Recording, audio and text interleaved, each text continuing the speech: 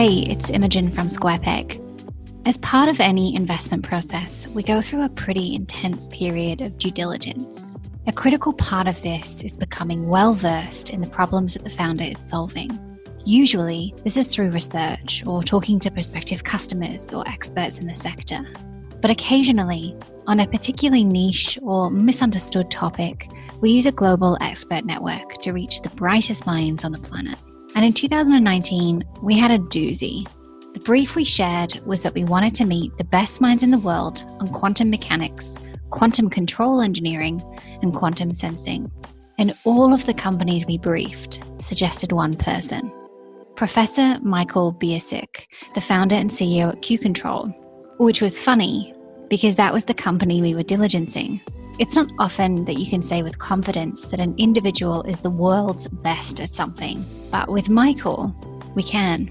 We led Mike's $15 million Series A round later that year, and this podcast episode is how Q-CTRL came to be.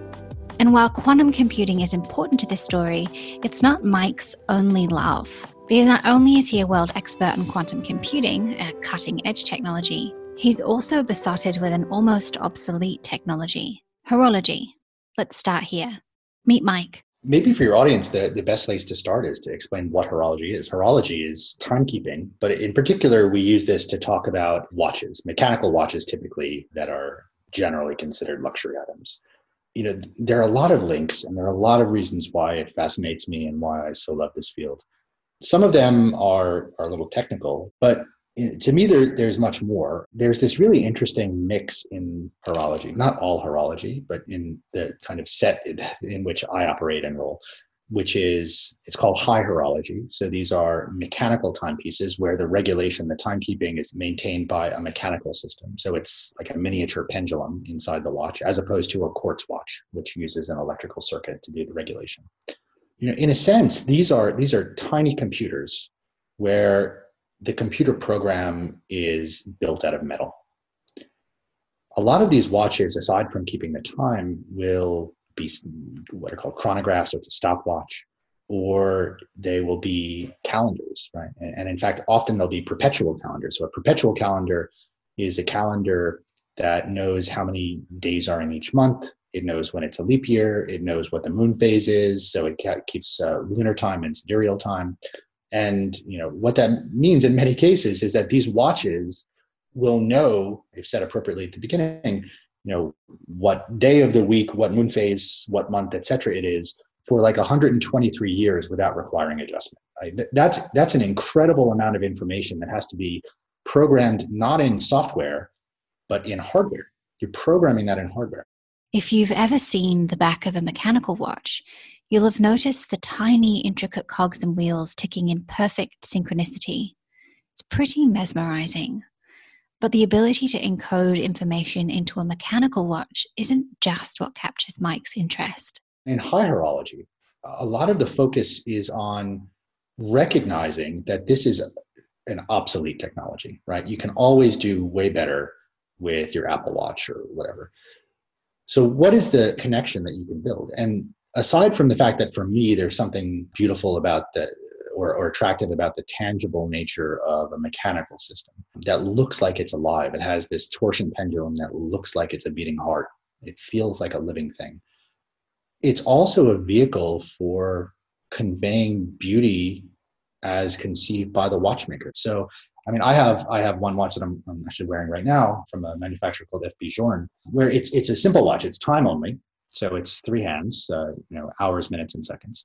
But the architecture looks unlike anything else. And the balance wheel, the torsion pendulum, doesn't look like it's connected to anything. It looks like it's just oscillating without any connection to any gears whatsoever. Because in his design conception, he wanted to hide all the gears. I love this mix of technical with beauty because, again, it's all about human experience in my view. And what better way to mix the two things together than something I can carry around with me. But the real insight for me in what captures Mike's attention about high horology is also what makes his business Q-CTRL so fascinating. And that is control engineering. The one last point of connection there is that what Q-CTRL does in terms of stabilizing unstable hardware via control engineering, it actually has an analog in watchmaking. It's called the tourbillon. It comes from the 19th century when men would wear pocket watches in their breast pockets, and they were always, pointing in the same direction, and gravity would stretch the spring and distort the timekeeping. So the tick would slowly change because the spring is getting pulled by gravity. So Breguet, a very famous watchmaker, figured out a way to dynamically stabilize that by taking that pendulum and rotating it. So up was always changing, if you will. That's kind of the same. It's very similar to what we do at Q-CTRL. We dynamically stabilize quantum systems so that they are immune to the outside influences. And what that means is if I wear a tourbillon wristwatch, that means I have a manifestation of my whole career in a beautiful piece of artwork that I get to wear and carry around with me in metal on my wrist. So I really enjoy that tangible connectivity to this field that otherwise feels very cold and esoteric in quantum tech. Mike has spent the last 20 years developing his knowledge in quantum physics and quantum technology, but it wasn't really a predetermined plan. At first, as it happens, Mike did what he thought all good boys from Long Island, New York should do, and become a medical doctor, enrolling at Pennsylvania University. But things didn't exactly go to plan. I was sitting in my second semester of organic chemistry, and I just got up out of the lecture one day and I said, I'm done with this, right? It was so uninteresting to me. It was just memorizing reaction pathways. And it was, you start with some precursor materials, you need to get to some end result, and there are lots of different ways you can do it. You just need to memorize all the different recipes. And that was just so unbelievably boring to me. And I said to myself, if this is what's required to be a medical doctor, of course, at the time I wasn't savvy enough to know it actually is just politics and whatever. If that was what was required, I wasn't interested. He quit and instead decided to spend his time at university exploring his broad interest in experimental and exploratory sciences. I liked studying physics in high school and then into the beginning of my time at university. I think, having the right mentor as an undergraduate was really important. I had a fantastic undergraduate supervisor who did exceptionally interesting research on nanoscale materials and how they would conduct electricity, say, or conduct heat. And I was a bit taken by the kinds of questions he was answering and the kinds of techniques that he and his team were developing and probing these materials and applying them to new problems in electronics or in basic physics or in sensing. And I was really interested in joining that pursuit. And I did try other things. I worked in a neuroscience laboratory for about a year. And it was actually quite exciting work, but I did not enjoy dispatching animals every day. And I saw it done once by the big boss in the lab. And so I watched the big boss dispatch a mouse for an experiment, and he was not in practice. And it was a horrible thing to watch. And I decided I would not pursue a career in biomedical research if that's what I had to deal with every day. And it wasn't a deep moral opposition to animal-based research. I thought it was important. We're learning important things, but it was just not well handled. And I didn't feel like I should expose myself to that every day. And just as the exposure to different academic fields, from neuroscience to nanotechnology, was proving fascinating, so too were the physical laboratories that Mike spent his time in. And the one that seemed the least appealing was the quantum computing lab. I think what I was struck by was what a mess it was. It was in the basement of a building on campus at the University of Pennsylvania. That basement location was strategically chosen because it's more vibrationally stable, that the building is more stable if you're underground.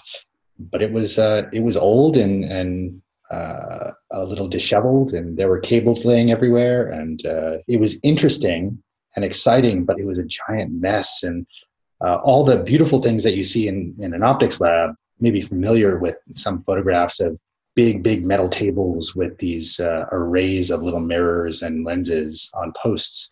All of that is buried inside the refrigeration systems, really, that allow you to bring nanoscale electronic devices down to very low temperatures and then access this unusual physics. So all you see is the mess around it.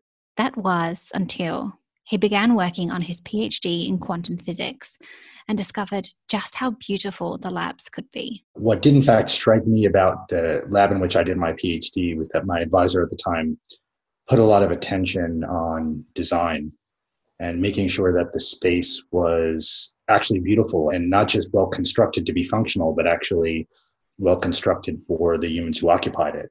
And when I established my own laboratory, I was very heavily involved in the development of an entirely new building that was purpose built for the kind of research that we do. And part of what I led was the design and fit out of all of the research laboratories. And mostly those were technical performance specifications. But when it came to my own laboratory, that carried over into design elements. So there was, for instance, we made these giant banks of drawers with drawer pulls that extend all the way across the front face of the drawer, and it makes these beautiful lines that you can look at as you enter the lab, and they run all the way down the length of the whole laboratory. I think design should be important to everyone because it's about the way we experience the world. Everything we do is about human experience, whether it's science or it's politics or whatever else. And it doesn't make sense to me to say that one part is shut off from the other. Human experience is endemic to what we do every day when we go into the laboratory. So why shouldn't we enjoy it? Why shouldn't there be physical beauty in the experimental hardware we build? I draw great satisfaction from that. And it's not so much that cleanliness per se is what we go after, but the cleanliness helps reveal how much beauty there is in the lab that otherwise gets masked by just messes of wires. I've been lucky to visit Mike's lab at the University of Sydney. It is beautiful. The length of the internal grey space corridor has these gorgeous orange window panes. And the more I asked about the building, the more I was reminded that this wasn't just any lab. The research labs have high precision air conditioning designed to maintain room temperature stability to within 0.1 degrees by replacing all of the air in the room every 63 seconds. The floors of the laboratory float, meaning that the concrete slab the lab is built upon is entirely decoupled from the building superstructure, which creates a low vibration, stable environment. And on hearing this, I thought, yes, this is a quantum computing lab. But back to Harvard for a moment. Harvard was very special, although I have to admit it was colored by my own mental biases about what I expected it to be. It is special in that it's a place where everybody that you see, no matter where they are, is thinking about something really interesting. I was in the physics department, which is one of the best physics departments in the world. I was working on absolutely cutting edge stuff, but then the physics department was right across a quadrangle from the law school. So over there was Harvard Law, and people like Elizabeth Warren were faculty members there. And then across Harvard Square, you had the Kennedy School. So at the Kennedy School of Government, you have many former politicians and current politicians on visiting fellowships. I mean, it was really an incredibly dynamic place and so exciting. What I discovered later, which was completely invisible to me at the time, is that life in that part of Boston called Cambridge, Massachusetts, is extremely transactional. Everybody there comes for their 2 to 4, maybe 6-year program if they have a long PhD, and then they go.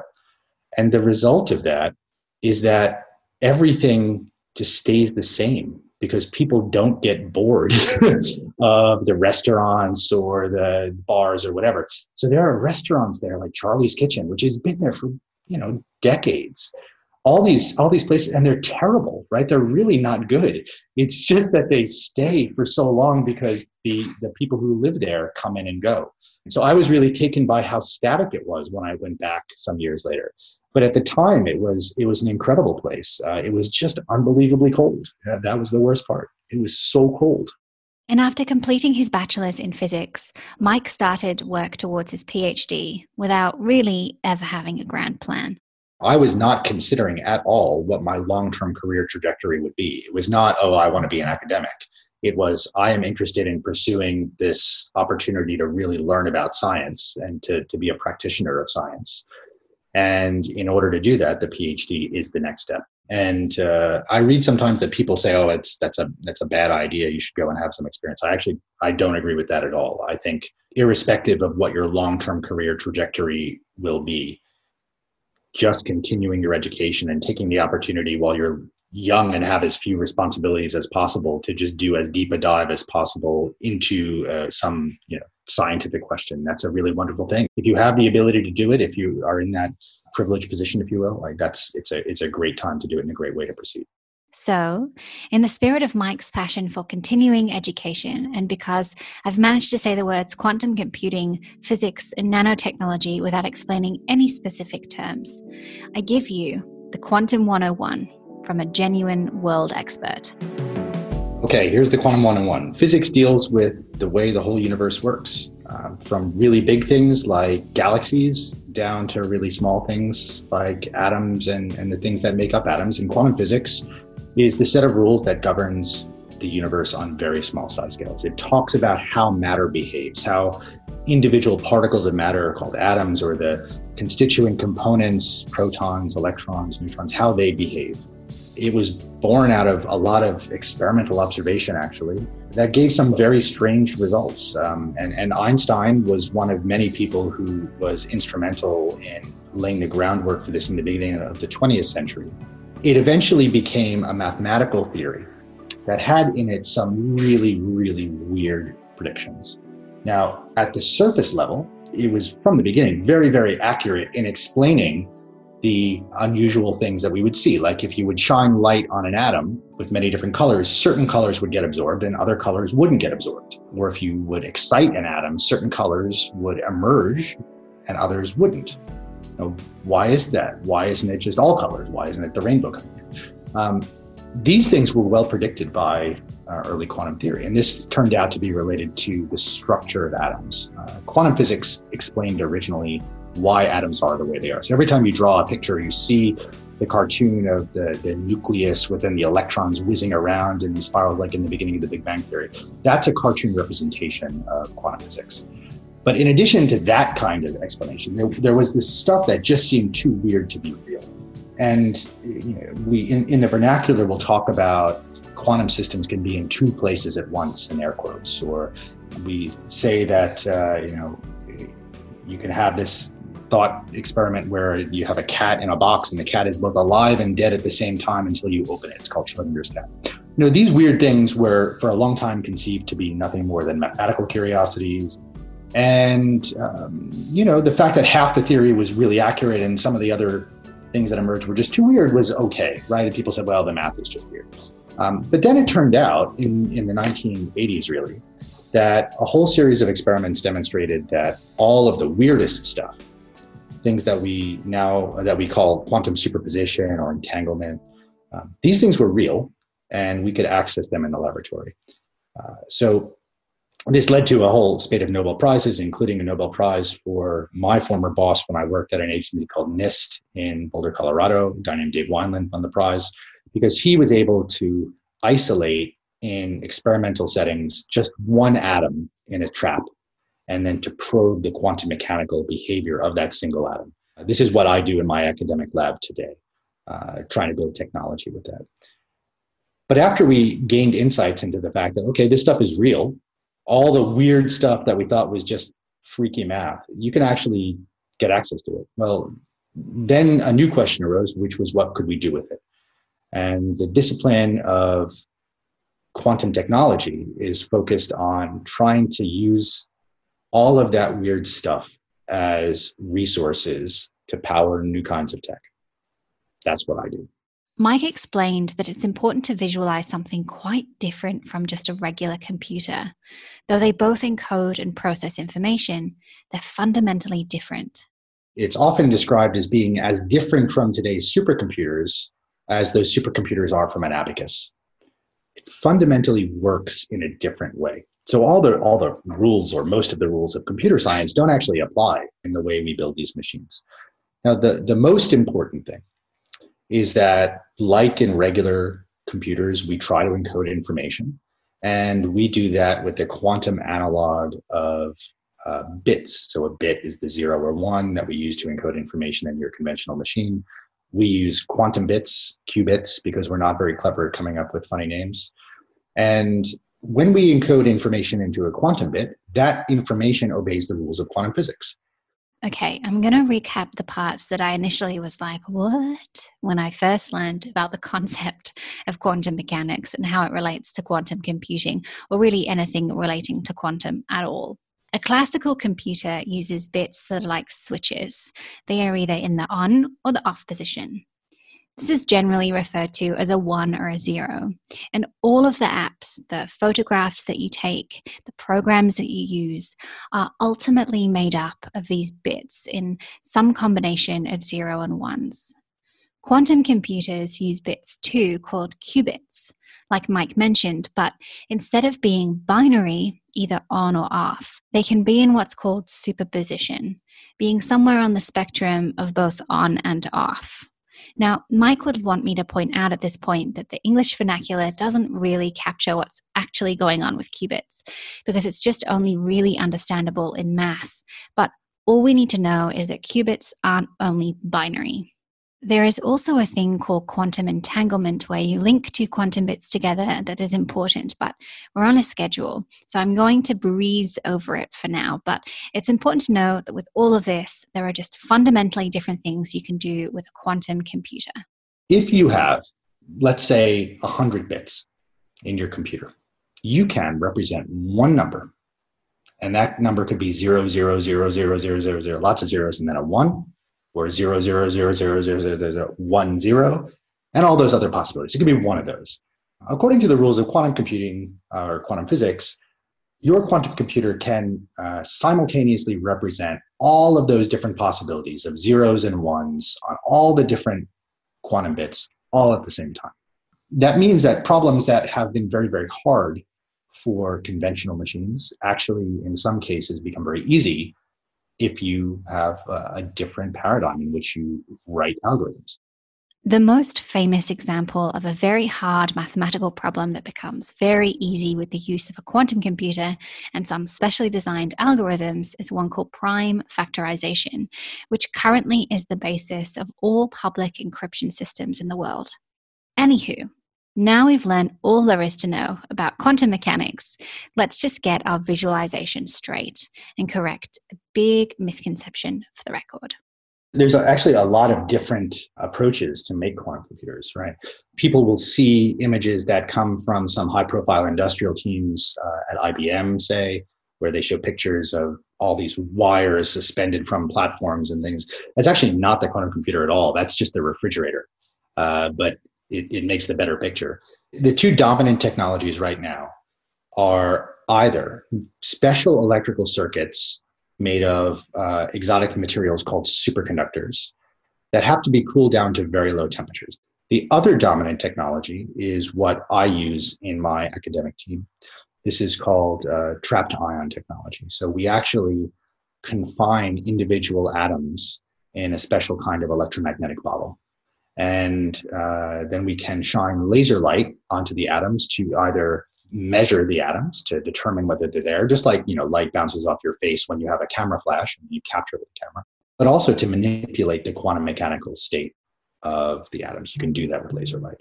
So the two labs look very different. In the superconducting world, you have this giant refrigerator which dominates everything, and all the cool stuff is inside. With us, you have a very steampunk-looking ultra-high vacuum system, which has big bolts that hold it together and windows and laser beams coming in and out and all sorts of optics on our tables, and then a giant mess of wires that route electrical signals around to different classical components. But in general, you should always think these things are room-sized. These are big systems with lots and lots of supporting infrastructure. And, mine always look the best because we put a little bit of design flair into it. And this is where Mike's horizons began to shift from being purely academic. My academic career has been based mostly on trying to figure out how to put quantum systems to work. And our focus has been on a discipline that's called quantum control engineering. By background, there's a class that's just called control engineering. Control engineering is the discipline that makes airplanes fly. It makes walking robots stay upright. It makes autonomous vehicles not crash into things. It makes drones able to form formations and fly stably. Control engineering makes everything work. And we have been very interested in developing techniques to make quantum things work, to make them perform useful tasks. Because there really is a big challenge in the community. We don't necessarily hear about that much, that the hardware, the physical systems that we use to build quantum computers or other kinds of quantum technology are really unstable. And just for illustration, the transistors, the switches in your laptop, they can run for about 1 billion years at 1 billion operations per second and never be likely to have a hardware fault where it's supposed to represent a 1 and instead it represents a 0. It's so extraordinarily unlikely. In a quantum computer, the kind of community average that we talk about is that time to failure, instead of 1 billion years at 1 billion operations, is more like 1/1000th of a second. So this is an enormous gap. And we have, for a long time in my academic program, focused on trying to solve that problem. We started to develop a very broad suite of quantum control techniques that improve the performance of the hardware, that stabilize the hardware against the errors and the degradation that we see from a phenomenon known as decoherence, the loss of quantumness, if you will, in these systems, that over time they just get randomized by everything around them, by Wi-Fi and changes in the Earth's magnetic field and all sorts of other garbage. And then they turn into useless classical things, right? So we want to prevent that. We want to keep them quantum and keep them useful. Keeping qubits useful. It could be the tagline for Mike's company, Q-CTRL. But although he had an inkling that creating real, valuable commercial applications for quantum computers would require a serious software layer to help the hardware layer control the qubits better, it just seemed way, way too early to build a company. I thought for a long time that, this was, in a sense, an ideal academic pursuit.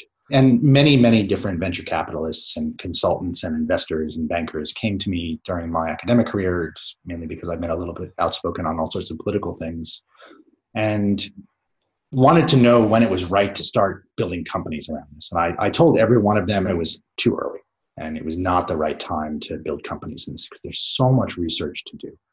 That was until June 2017. Mike had moved to Sydney, Australia by this point and had been a professor at the University of Sydney for 7 years. And in June 2017, Mike was invited to attend an international conference bringing business, government, and academia together. And I came back from that event, which was really lovely and had quite a good program.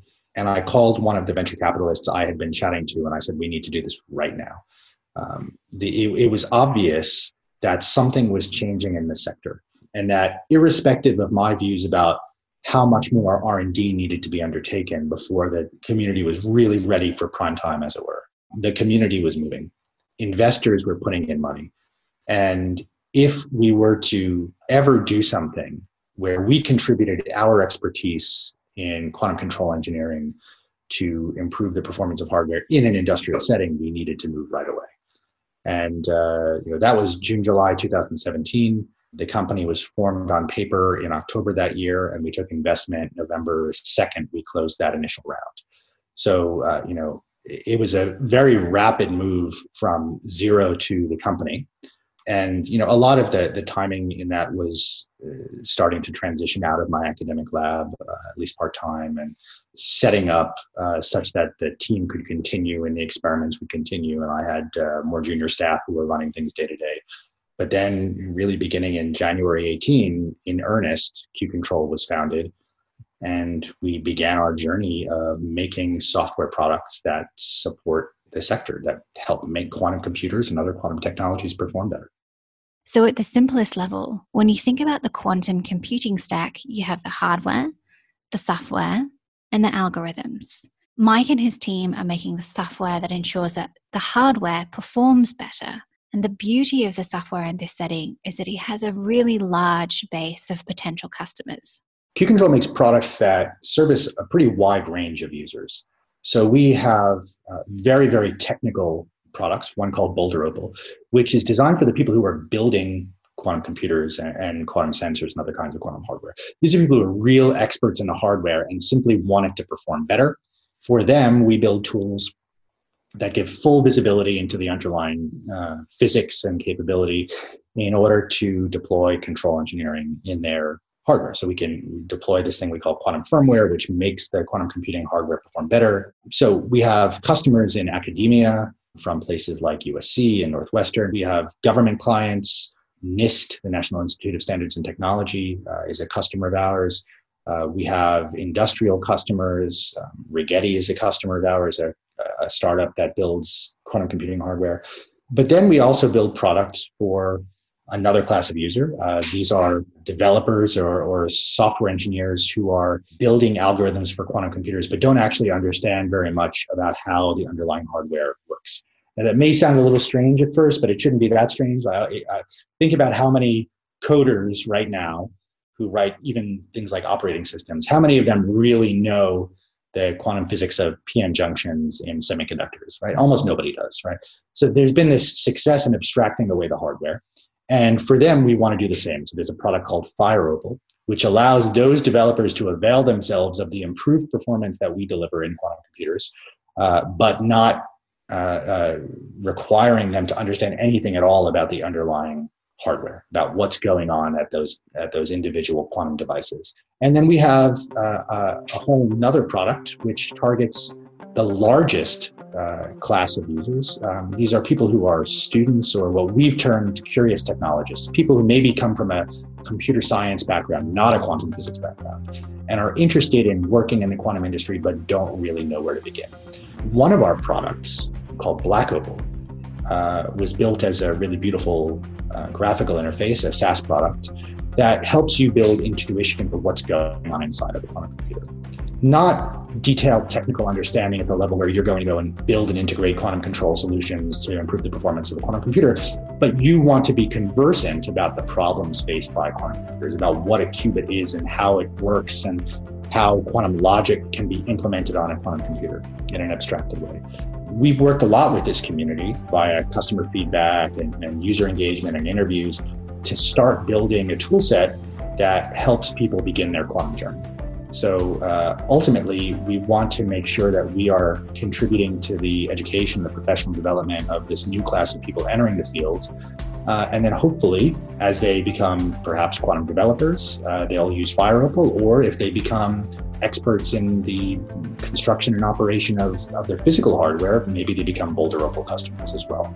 You know, we do a little bit of everything across the stack, but the focus, the core aspect is always making hardware perform better with quantum control.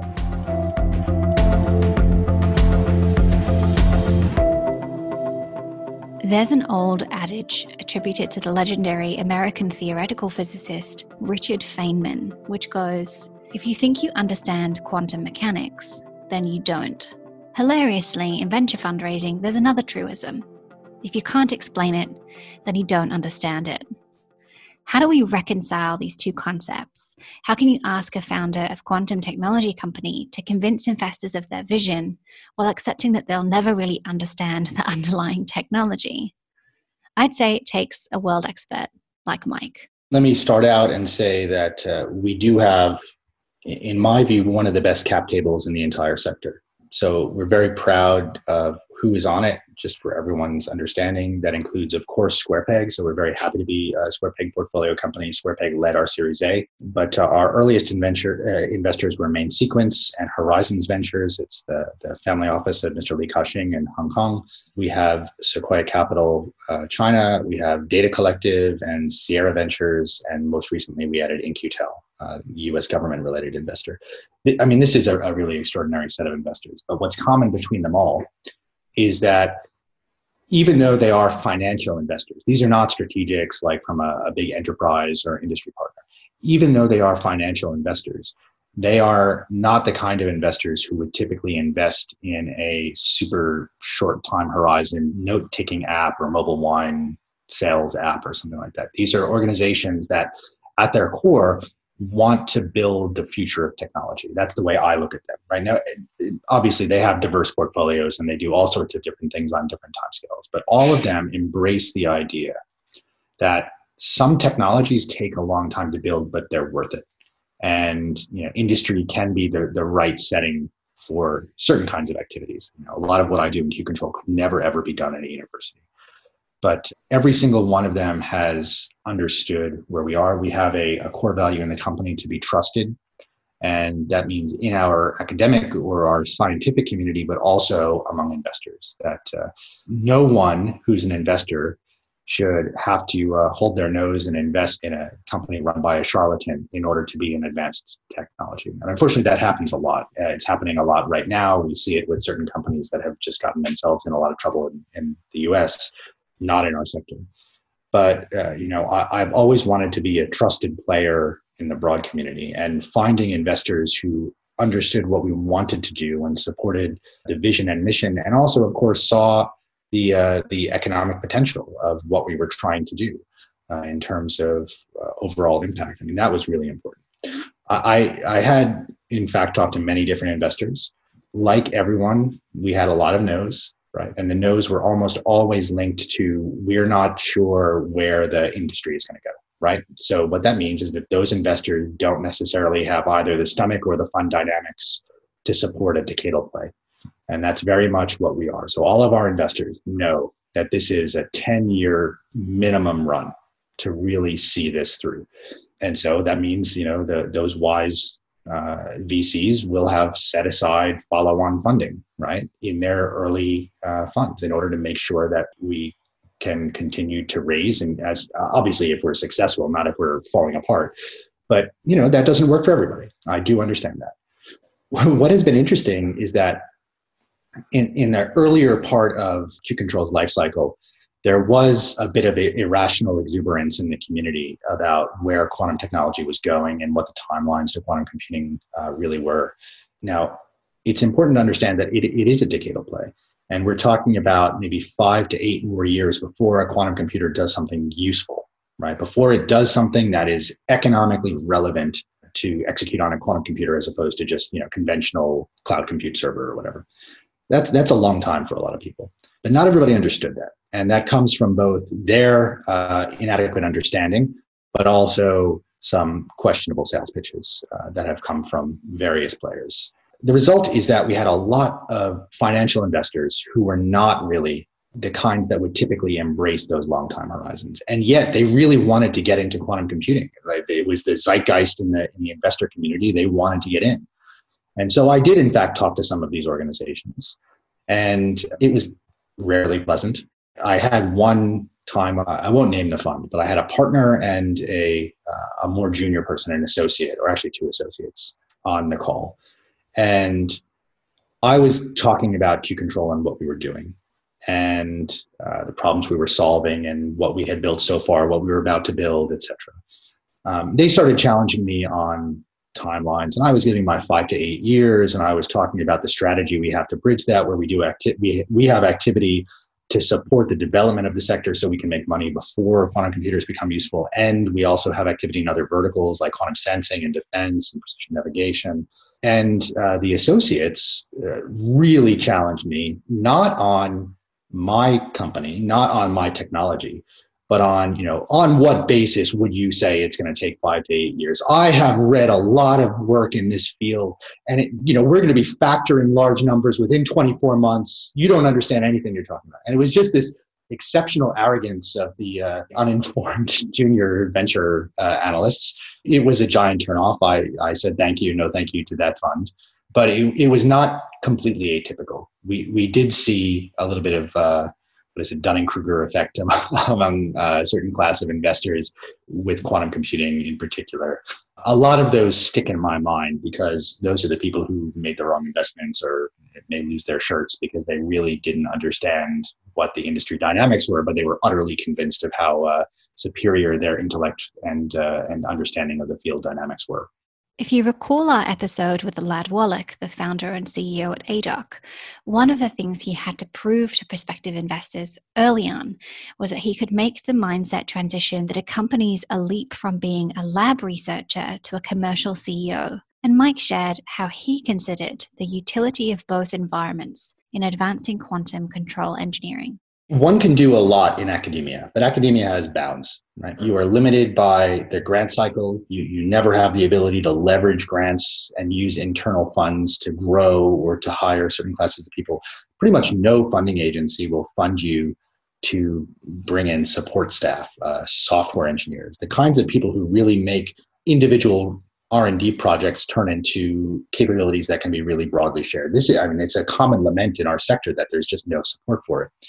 And frankly, the scales of money are small, right? Even my academic team, which is exceptionally well funded, has a lot of defense and intelligence community support, much bigger than, say, the conventional Australian Research Council grants, which are only like 200K maximum per year. You just can't do very much with it. And if you combine that, which is just a reality, with the fact that universities are extremely slow and extremely bureaucratic, plus the fact that the kinds of questions I wanted to answer were straying further and further from understanding the nature of reality, which is, understanding the truth of the universe is what we do in physics, it's what we do in science, it's what we do in academia. Moving away from that towards, let me see if I can solve a shorter term problem that has high impact. Well, it just meant that it wasn't the right setting. And I wanted, in a sense, to build Q-CTRL to be everything that a university couldn't be. And that ranges from the ability to move extremely fast. I made 5 job offers within 2 days, and it typically takes 9 months to make an appointment in the university, to the amount of money we raised, over to the kinds of questions we answer and the products we build. Like, everything was designed to be a complement to the academic research. The academic lab continues. It continues answering fundamental questions in that long-term research environment. In fact, Q-CTRL collaborates with my academic team, and has supported a lot of new scientific outcomes by the products and the tools that we build. But it was just the right time to do something in a different setting.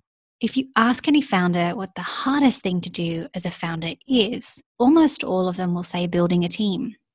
Mike faces a particularly unusual recruitment challenge because not only does he have to hire those who can help him build and grow a technology company, he's hiring actual quantum control engineers and meshing together cultures from the academic and professional worlds into one functioning organization has been Mike's enduring challenge. The team at Q-CTRL is the strongest in the world when it comes to quantum control engineering. We have the world's largest concentration of experts at the PhD level or equivalent in quantum control. It's 21 members of staff in that area.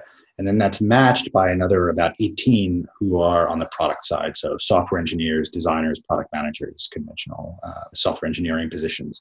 Now, this makeup is actually quite different than what you'd see in most of the other companies in our sector. Most of them just take the founder who's probably an academic and replicate, just hire more and more quantum physicists with similar backgrounds. We deliberately did not do that.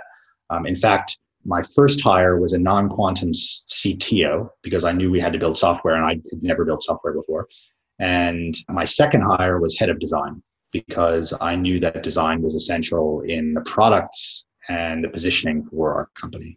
Now, recruitment is really hard. I would say maybe the funny thing is that it's easier on the quantum side than it is on the conventional software engineering side. Because on the conventional software engineering side, the culture is very transactional. People will come to a company, they'll bail after 2 years. Often they don't give a crap about the success of the thing because they're working in a giant bank and they're one of a billion different front-end developers, and they're making outrageous sums of money building mobile apps for banks. Finding people who are really excited about doing something new, willing to take very high compensation. We pay really, really well, but also maybe not as high as what you get in a bank for the benefits of a community of higher talent individuals working on higher impact problems. That was the biggest challenge in the filter, right? We had to find people who really embraced what we want to do. Founders will often say this kind of thing, and what they mean is we want to pay a lot less. That's not at all what we mean. We pay a lot. We pay way more than academia. We pay way more than market rates because we want the best people to feel happy and comfortable working with us and not always be looking for side hustles or other opportunities.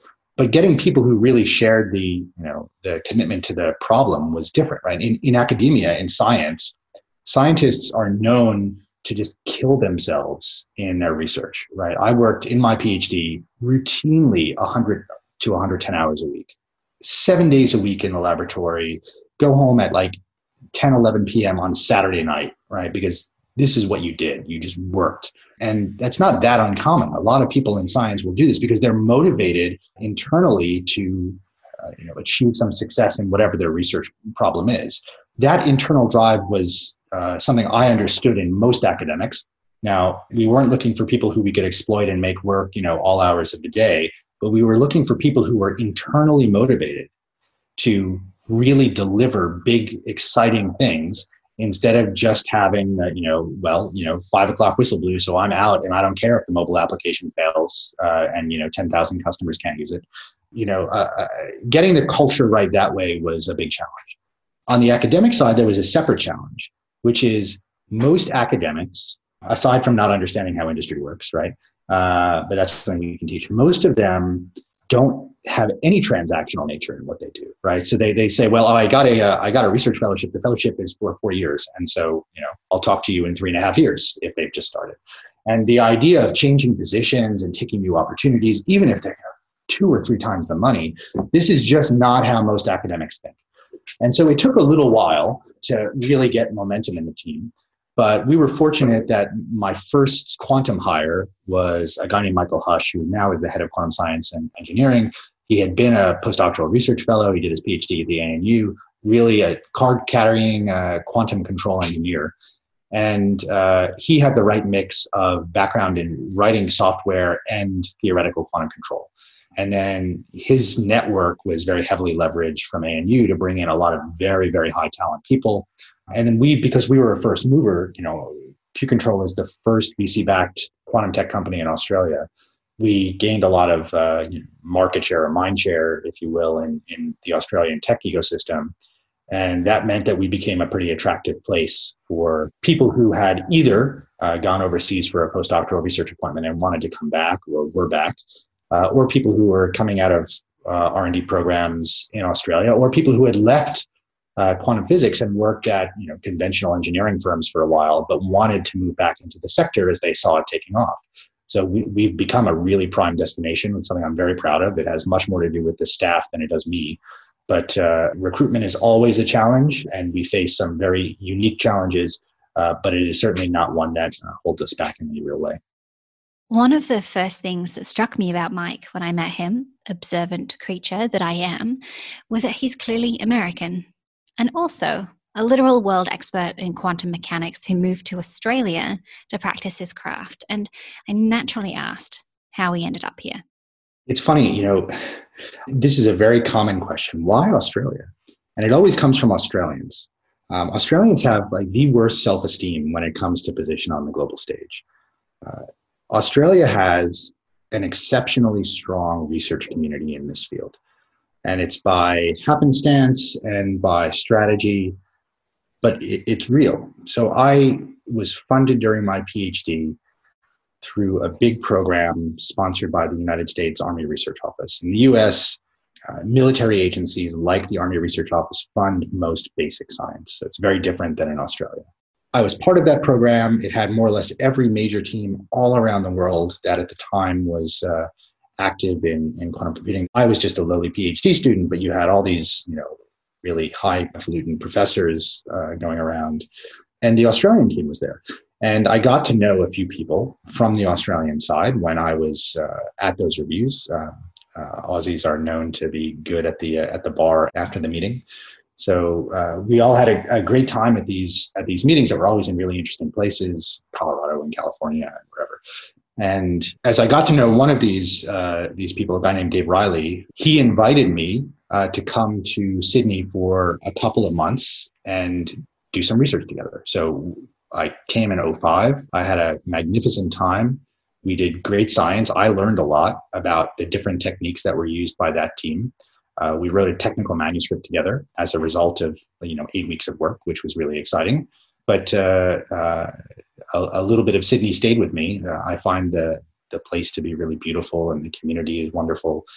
And 4 or 5 years later, when an opportunity came up, I got a tenured position at Sydney to start my own academic team. So I moved in March 2010. I think it was March 5th I arrived and began my journey here. But it really was about how good the research community is in Australia. And I wanted to know how Mike thought he had progressed as a founder of Q-CTRL. What did he have to become really good at to do his job? I'm hesitant to say I've become very good at anything. I can tell you for sure what I've had to work on. I work really hard to make the company the exact inverse of everything I despise about big corporate culture and big university bureaucracy. That means that we don't have an HR department, and we will never have an HR department. There will never be anybody who works at Q-CTRL as long as I'm in any way involved that is HR, because I think HR is like the most evil part of modern industry. We clearly have a commitment to supporting our staff and staff development and management of their payroll and stuff. But getting the culture right such that it doesn't turn into this utopia, right? I hope some of your audience members have seen the show Utopia on ABC. There's a great episode about HR. If you haven't seen it, you should watch it. It's all about how HR steers you towards a certain set of faux niceties, but not actually accomplishing anything. And so I think it's essential that you set the company culture right and that you restrain HR as a function to prevent it from fitting that mold. I've had to work on the fact that I'm naturally a rather private person who believes in self-individual motivation. There is almost nothing I like less than motivational nonsense, right? I can't stand when some leader tells me how I'm doing a great job or how exciting our field is or whatever. I just can't deal with it. And I had to embrace the fact that not everybody thinks the way that I do, and that a lot of people do not feel that they should just naturally be motivated to do the best job possible, that they have to have some kind of external validation, that they need to feel valued and that they're contributing to something that itself contributes value. That's a totally different mindset than what I have. It's not that I'm right and they're wrong. It's just totally different. And I had to embrace that because it means that I have a lot of responsibilities to my team to communicate in ways that I wouldn't normally. But I appreciate that is not at all what is required in a general leadership position. So it pulls me very, very far from my comfort zone. And my team knows this. My team understands because I communicate clearly with them that I feel uncomfortable when I'm, in a position to talk about how great we are and whatever else. But it is a necessity, right? It's a key thing when you have this diverse range of people who share very different backgrounds, very different educational pathways, very different sets of motivations and levels of commitment to their specific jobs, right? Having this kind of engagement from leadership is something that is required. And so I've had to work on that very hard. If you want to learn more about Q-CTRL or play with Black Opal, the educational tool for students and developers entering the quantum computing field, just Google Q-CTRL. That's Q-CTRL. Thanks to Professor Michael Biercuk for joining us for this episode, to our fabulous producer Rami for helping to make this show, and to you for joining. If you're still enjoying these episodes and you feel like being a generous soul, drop me a 5-star rating or review if you can. Thanks, and have a great week.